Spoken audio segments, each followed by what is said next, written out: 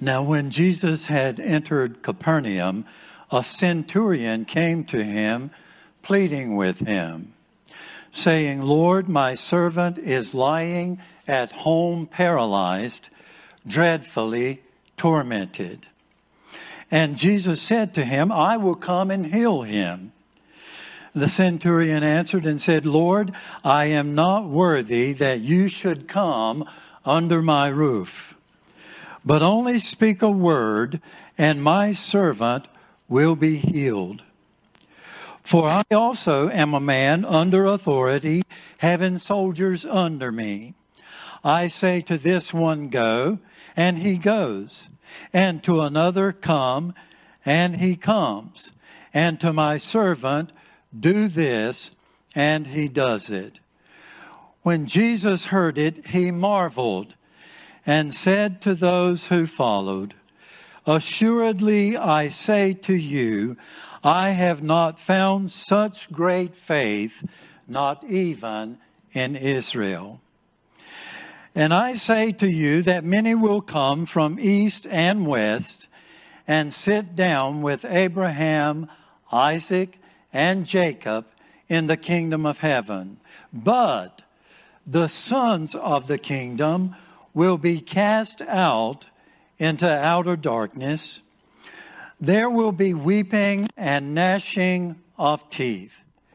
Then Jesus said to the centurion, "Go your way, as you have believed, so let it be done for you."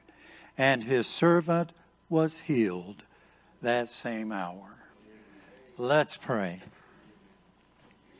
Our Father, we thank you for the gift of your word, for the truth of your word. And God, we pray that you would open our hearts and minds to the things that you have to say to us today. Lord, let your Holy Spirit apply your truth to our hearts this morning. We praise you, dear God, and we love you. And we thank you for loving us. In Jesus' name we pray. Amen. Amen.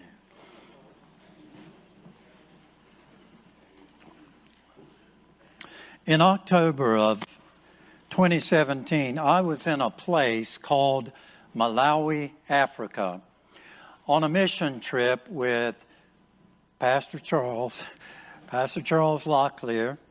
Many of you, some of you may know him, and another pastor friend of ours from Spring Lake, North Carolina. And during the week, our host pastor drove us from village to village, visiting with the people and sharing the gospel. And the people were very kind, gracious, and welcoming. And we went into a particular village and met a pastor there who invited us into his hut to share some food. And I don't know what all that food was, but we were skeptical and did more looking than eating. We did eat some of the rice, which turned out to be a safe bet. You can't go too wrong with rice. But this pastor, unfortunately, did not look healthy. His eyes were jaundiced. He appeared to be very weak and was obviously sick. And on our way to the next village, Pastor Charles asked our host pastor, "What do people do out here when they get sick?" And his response was to the point. He said, "We bury them." They had zero access to any professional medical care. And he told us that many are born and die in their village without ever leaving to go anywhere for anything. And that's why our pastor friend in Africa does what he does. He goes from village to village preaching the gospel. He trains other pastors who do the same. And from donations from friends in the United States and other parts of the world, he builds churches and provides Bibles so that as many people as possible can hear and respond to the gospel. Because he understands, as well as we do, that dying is not the worst thing that can happen to a person. We all die. If we receive medical treatment and care and recover from an injury or an illness, that's a wonderful thing. That's a beautiful thing. But all of us have an appointment with death. Hebrews 9:27 tells us, "It is appointed unto men once to die." Every person Jesus ever healed eventually died. And the worst thing that can happen to a person is to die without Jesus. And Jesus himself reminds us that his sole purpose for coming to the earth was not to heal the sick, nor did he come to implement social or political reform. He did not come to fix the economy, nor did he come to free the Jews from Roman oppression. For the Son of Man came, said Jesus, to seek and to save that which was lost. And here we have one of the many healing stories of Jesus in the New Testament. By this time, it was widely known that Jesus could perform miracles of healing. And as he entered Capernaum, a man approached him asking for help. And later on in verse 10 we see, it says, Jesus marveled. In other words, he was amazed by this man's faith. I find only 2 times in the scriptures where Jesus was amazed. The other one is in Mark, where it says he was amazed at their lack of faith, meaning the people of Nazareth, his hometown.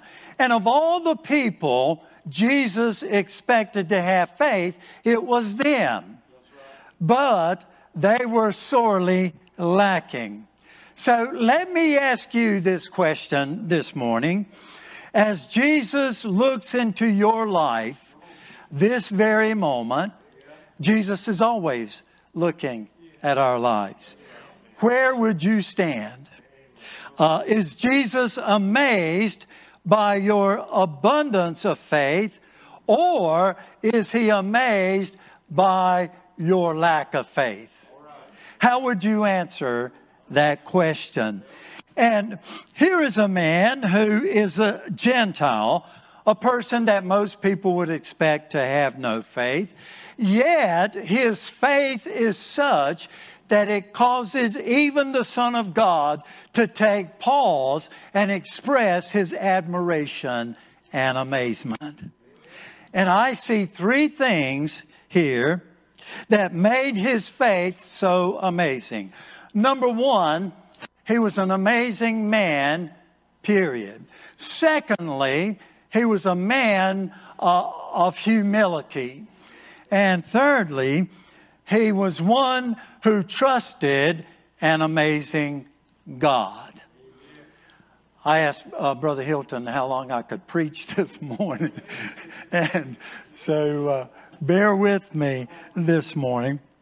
And to give you some background, a centurion was a soldier who served in the Roman army. There are some who question whether they were really Romans or not, or foreigners who had been enlisted to serve in the Roman occupation. It doesn't matter. For all practical purpose, they were Roman soldiers. And this particular man was a centurion. He was in charge of 100 men, as his title indicates. And we know that at this time, Jews were living under the rule of the Roman government. And since these centurions represented the face of the Roman Empire. They were for the most part hated and despised by the Jewish people. History reveals that these soldiers often took advantage of and mistreated the Jewish people.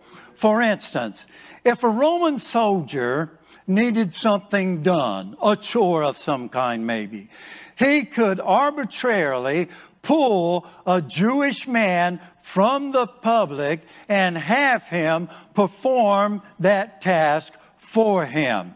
The Jewish man might be in the process of working, providing for his family, or tending to his own affairs. It didn't matter. He had to stop whatever he was doing and obey the command of a person who had power. And it was such dirty nonsense as this and other injustices that the Jewish people had to put up with. But fortunately, all soldiers and centurions were not alike. This particular centurion was about as good as a person can get. There is no better way to describe him except to say he was an amazing man. And some people are like that. Just by nature, they are good, decent, honest, caring people. And he was one of them. And in Luke's account of this story, they tell Jesus that this centurion built us a synagogue. And he loves the nation of Israel. Who does that? A man with a good heart. And the beauty of this man's character becomes even more obvious when he is faced with a crisis in his life. He has a servant at home. And he says, this servant is paralyzed and is dreadfully tormented. Now, picture those words in your mind for a moment. Dreadfully tormented. He was suffering in a way that we hope and pray never happens to any of us. Without modern medical and pain management, I cannot begin to imagine the kind of agony these people suffered when they were sick and injured. And the thing that made this centurion different is that most centurions, if in the same situation, could have cared less about that servant. In that world, a servant, the average slave owner, regarded his servants as objects, as tools to be disposed, any way they wanted to. Most of them would attempted to sell off to get rid of a sick servant, but not this man. And according to Roman law, a centurion could even kill a sick or disabled servant. How inhumane is that? But there was something inside this centurion that would not even think of such a cruel alternative. Instead, he felt the devastating pain of the suffering of another human being. And my friends, there's a word for that. It's called compassion. He loved his servant. And compassion is the ability to put yourself in another person's shoes and feel your own personal pain and burden for that person who is suffering. I believe this centurion would have gone to the very ends of the earth to find help for his servant, moved by his compassion. And at this point, his only hope is Jesus Christ. And that's exactly where he goes. He goes to Jesus, secondly, because he is a man of profound and amazing humility. I want you to think about this scenario for a moment. This Roman centurion is a part of the problem for the Jews. The Romans were sworn enemies of the Jews. They resented it with a passion that they were living under Roman rule. Yet this Roman has the audacity to go where? To go to a Jew and ask him for help. I believe it would take a lot of humility to do that. And this centurion wasn't foolish. He knew that no matter how generous he had been to the Jewish people, as a Roman soldier, he was still identified with the enemy. He was still a part of that oppressive machine. The fact that he was in a uniform connected him with the oppression and suffering of the Jewish people. And there was no way around that. I want you to suppose for a moment that there had been a Jewish uprising in Capernaum at that time. And we know there was a group of Jewish men called the Zealots. And their purpose in life was to overthrow the Roman government. Simon the Zealot was a member of this group.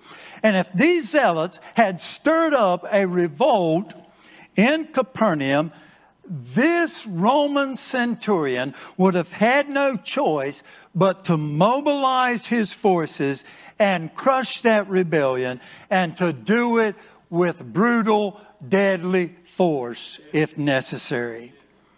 And at that point, any friendships go out the window.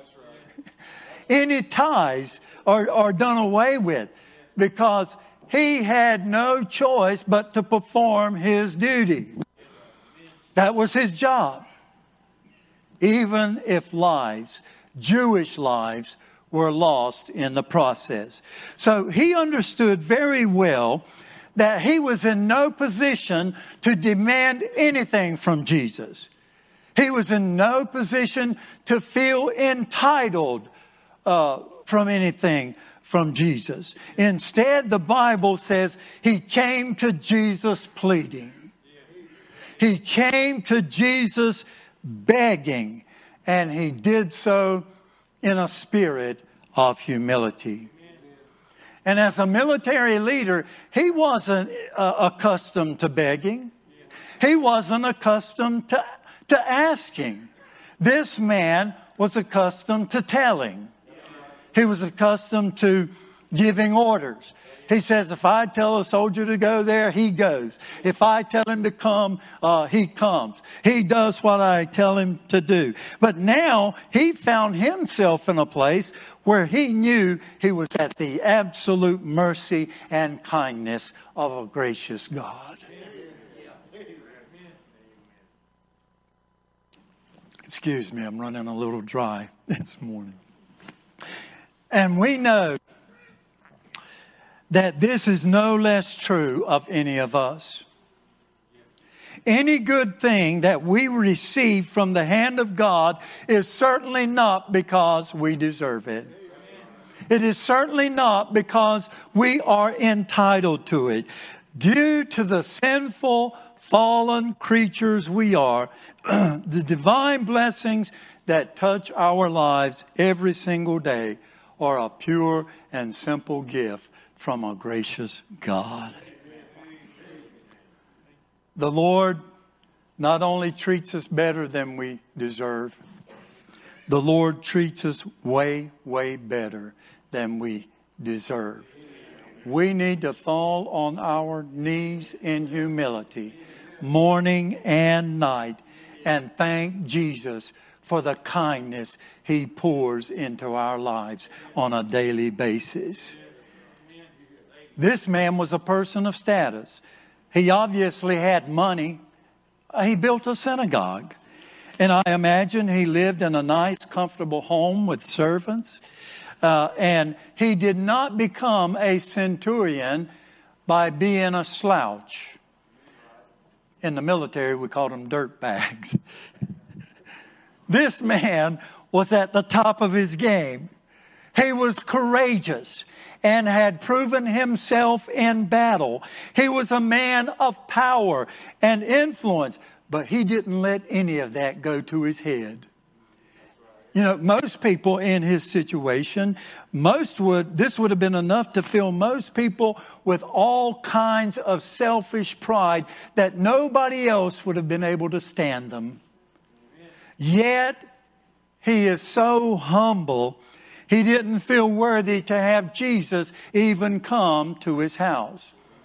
And he also knew that the Jews believed if a Gentile entered a Jewish home, that home would become clean. And this soldier is sensitive to that. And even that sensitivity is evidence of his humility. Besides, he was fully confident in the healing power of Jesus, that he knew Jesus didn't even need to go to his house. He could say the word right where he was, that he could heal this man from a distance. And verse 8, the centurion said to Jesus, "But only speak a word, and my servant will be healed." Now, when Jesus heard these words come out of this centurion's mouth, he was absolutely dumbfounded. It's if he could not believe what he was hearing. You would expect to hear this from a Jewish person who had grown up under the Scriptures. You would expect to hear this from a person who had grown up under the Jewish faith. A person who had grown up listening and reading the prophets, the Torah, and singing the Psalms of David. But you would not expect to hear this from a man who grew up under the influence of an empty pagan religion. Yet that's what happened. And no one is more surprised than Jesus. He said in verse 10, "I say to you, I have not found such great faith, not even in Israel." Even Jesus' disciples who followed him, learned from him, ministered with him, and even lived with him, did not display this kind of faith. And this man believed from the very depths of his soul that Jesus could heal his servant. And that's exactly what happened. Jesus healed this man's servant. Then his faith was amazing because he trusted in an amazing God. Only God could take such a crisis, such a hardship, and use it to build such faith and hope in a person's heart.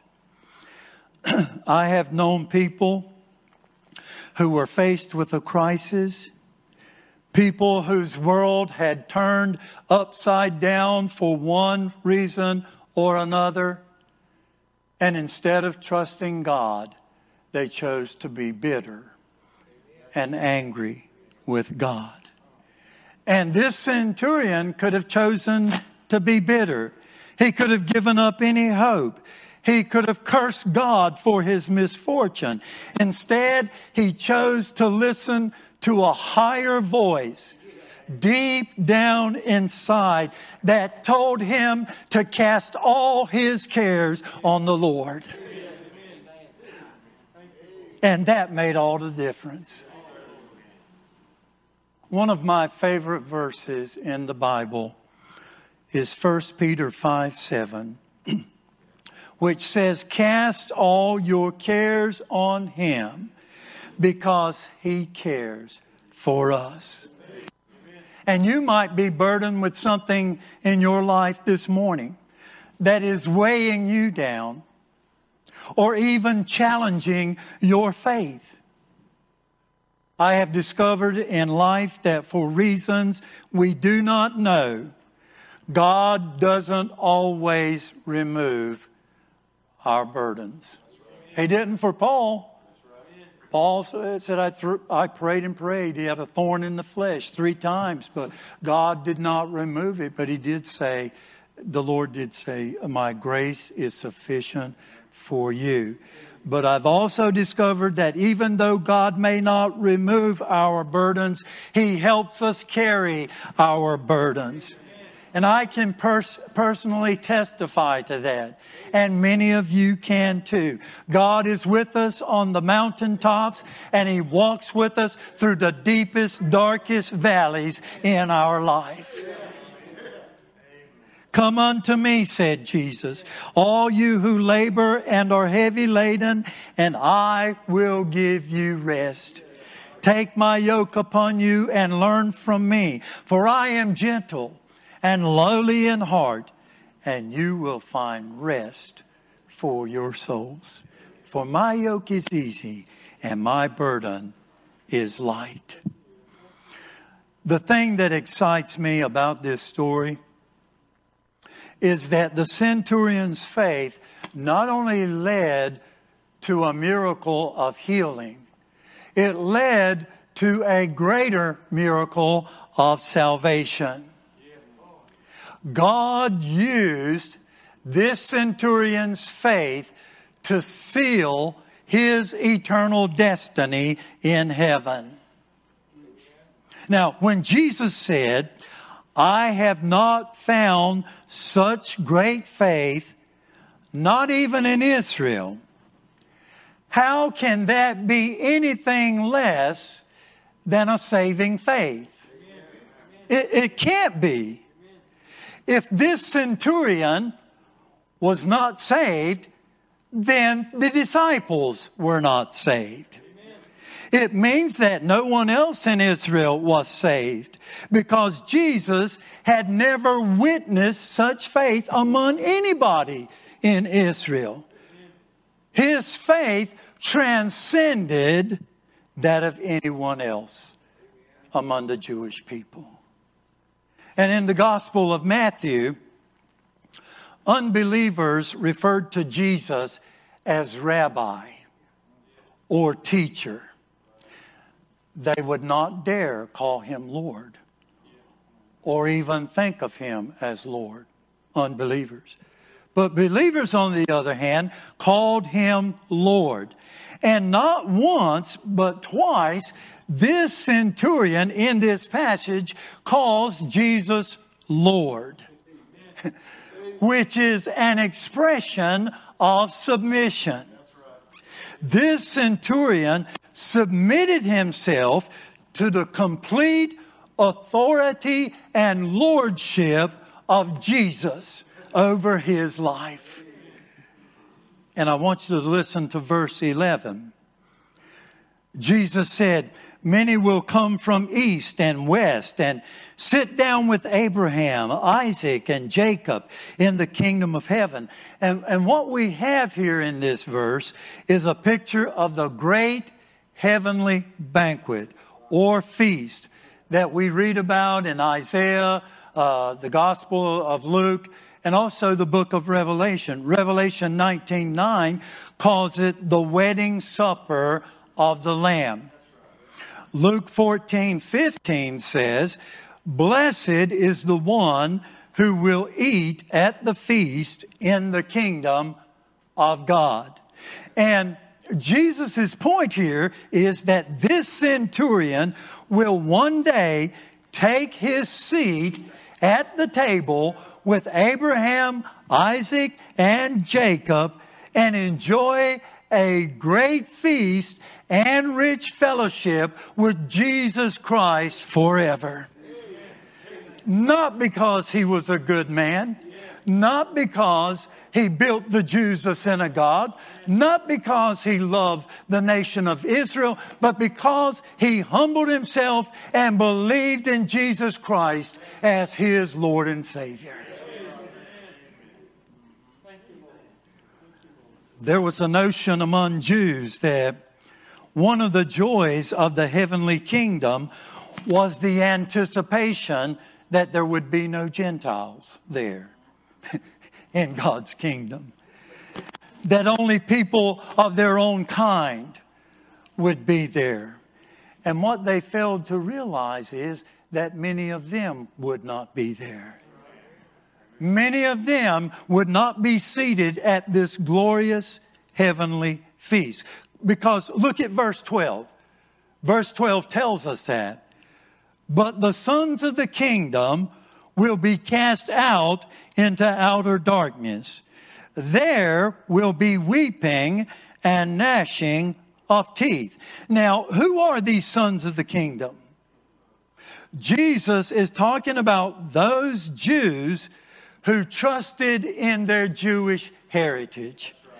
Those who trusted in their biological connection to Abraham to be saved and enter the kingdom of heaven. Now, if a person trusts in their Jewish heritage, their biological connection to be saved and go to heaven, sadly, they are in for a rude awakening. And oftentimes, great faith is defined by the amount of faith a person has, or by the depth of one's faith, or the level of sincerity of one's faith. And many people in our world today have all those things. They have sincere faith, they have deep faith, and they have a lot of faith. But the problem is, listen to me carefully, they put their faith in all the wrong things in this world. For instance, many people put their faith in money and material possessions in search of happiness and contentment. One of the richest men who lived in the last century in the United States was a man by the name of Jean Paul Getty, the founder of the Getty Oil Company. He was married and divorced 5 times. And he once said, "I would gladly give all my millions for just one happy, successful marriage." Don't get me wrong this morning. There is nothing morally wrong with wealth. Paul indicated it is when we fall in love with money that is the root of all evil. And money can buy a lot of good things, but it will never buy the most important thing. It will never buy a happy and fulfilling life. And Jesus warns us not to put our faith in money, but to lay up treasures in heaven for yourselves. And many others put their faith in people, expecting people to fulfill them and make them whole, only to discover that people will fail you and disappoint you at the drop of a hat. Over the years, when couples have come to me to get married, they will often say, "Preacher, I have found the one who will make me whole. She will make me complete and fulfilled." And that's when I began to get concerned. God did not design marriage for a man and a woman to make each other whole or to make each other complete. God designed marriage for a husband and wife to complement each other and to unselfishly serve one another. And I'm convinced that that's why so many marriages fail. Couples enter into the relationship with all the wrong expectations. The truth is that no one can make you whole other than Jesus Christ Himself. Only Jesus can complete you. Only Jesus can fill that God-shaped void in your life. Other people put their faith in popular opinion, cultural practices, politics, and personal preferences to find truth and meaning in life, rather than putting their faith in the truth and the authority of God's Word, only to end up with a frustrating emptiness inside. And then there are those who put their faith in themselves. Those who feel they can pave their own road to heaven by being a good person, by being a decent person, by doing more good deeds than bad deeds. Someone said that trying to go to heaven by doing good works is like trying to cross the Atlantic Ocean in a paper boat. I've crossed the Atlantic Ocean many times. It's a long ways. It's impossible. Jesus said in John 14:6, I am the way, the truth, and the life. No one comes to the Father except through me. No one goes to the Father except through putting your faith in His Son, Jesus Christ. And though this centurion had a lot of faith, it wasn't about that. It wasn't about how much faith he had. It was where he put his faith that made his faith so amazing. He trusted Jesus not only for the healing of his servant, but for the healing of his very own soul. And it's not complicated, friends. Not at all. Amazing faith is simple faith. Amazing faith is simple, childlike faith in an amazing God. In Matthew 18, Jesus called a little child to him. He set him in the midst of them and said, assuredly, I say to you, unless you are converted and become as little children, you will by no means enter the kingdom of heaven. The important question is, where is your faith today? I hope your faith is in nothing or no one other than our Lord and Savior, Jesus Christ. And I'll close with this. As I was preparing this message, something came to me that I had never thought of before. It had never occurred to me before, and I don't ever remember anyone else mentioning it. But as I thought about that heavenly banquet, that heavenly feast that Jesus talks about here, it occurred to me that there is no food in hell. Which means that's the last place I want to be. Can I get a witness on that?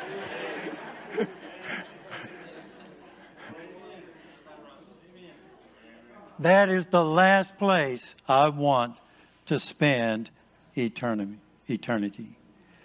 I don't want to live in a constant state of agonizing hunger. In addition to all the other horrifying realities of being separated from a loving God. To live in total darkness, surrounded by constant weeping and gnashing of teeth.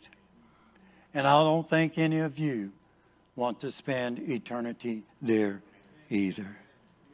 If you want to go to a perfect place of unforeseen beauty and sit around the table with the man who died for you, with the man who took your place on the cross and suffered torture and humiliation that no other person should have to suffer, where there is good food and plenty of it, then all I can tell you is don't leave here today without Jesus.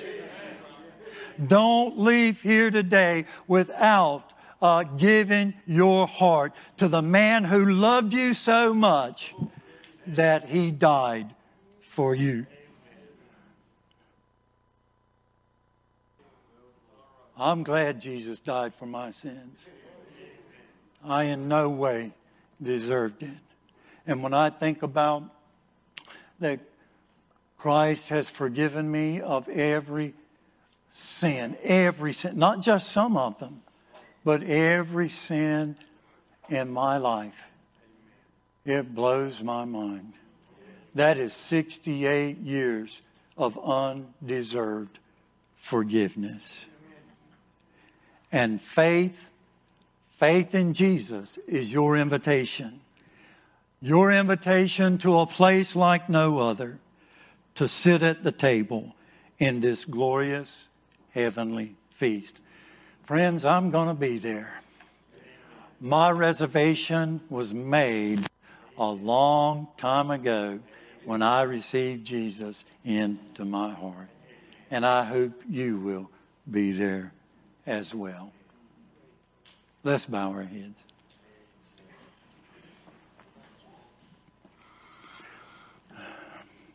Our Father, we praise you and thank you for your Son, Jesus Christ, who gave all he could give, who shed every drop of his blood and every ounce of his humility to do something, Lord, that we could not do for ourselves.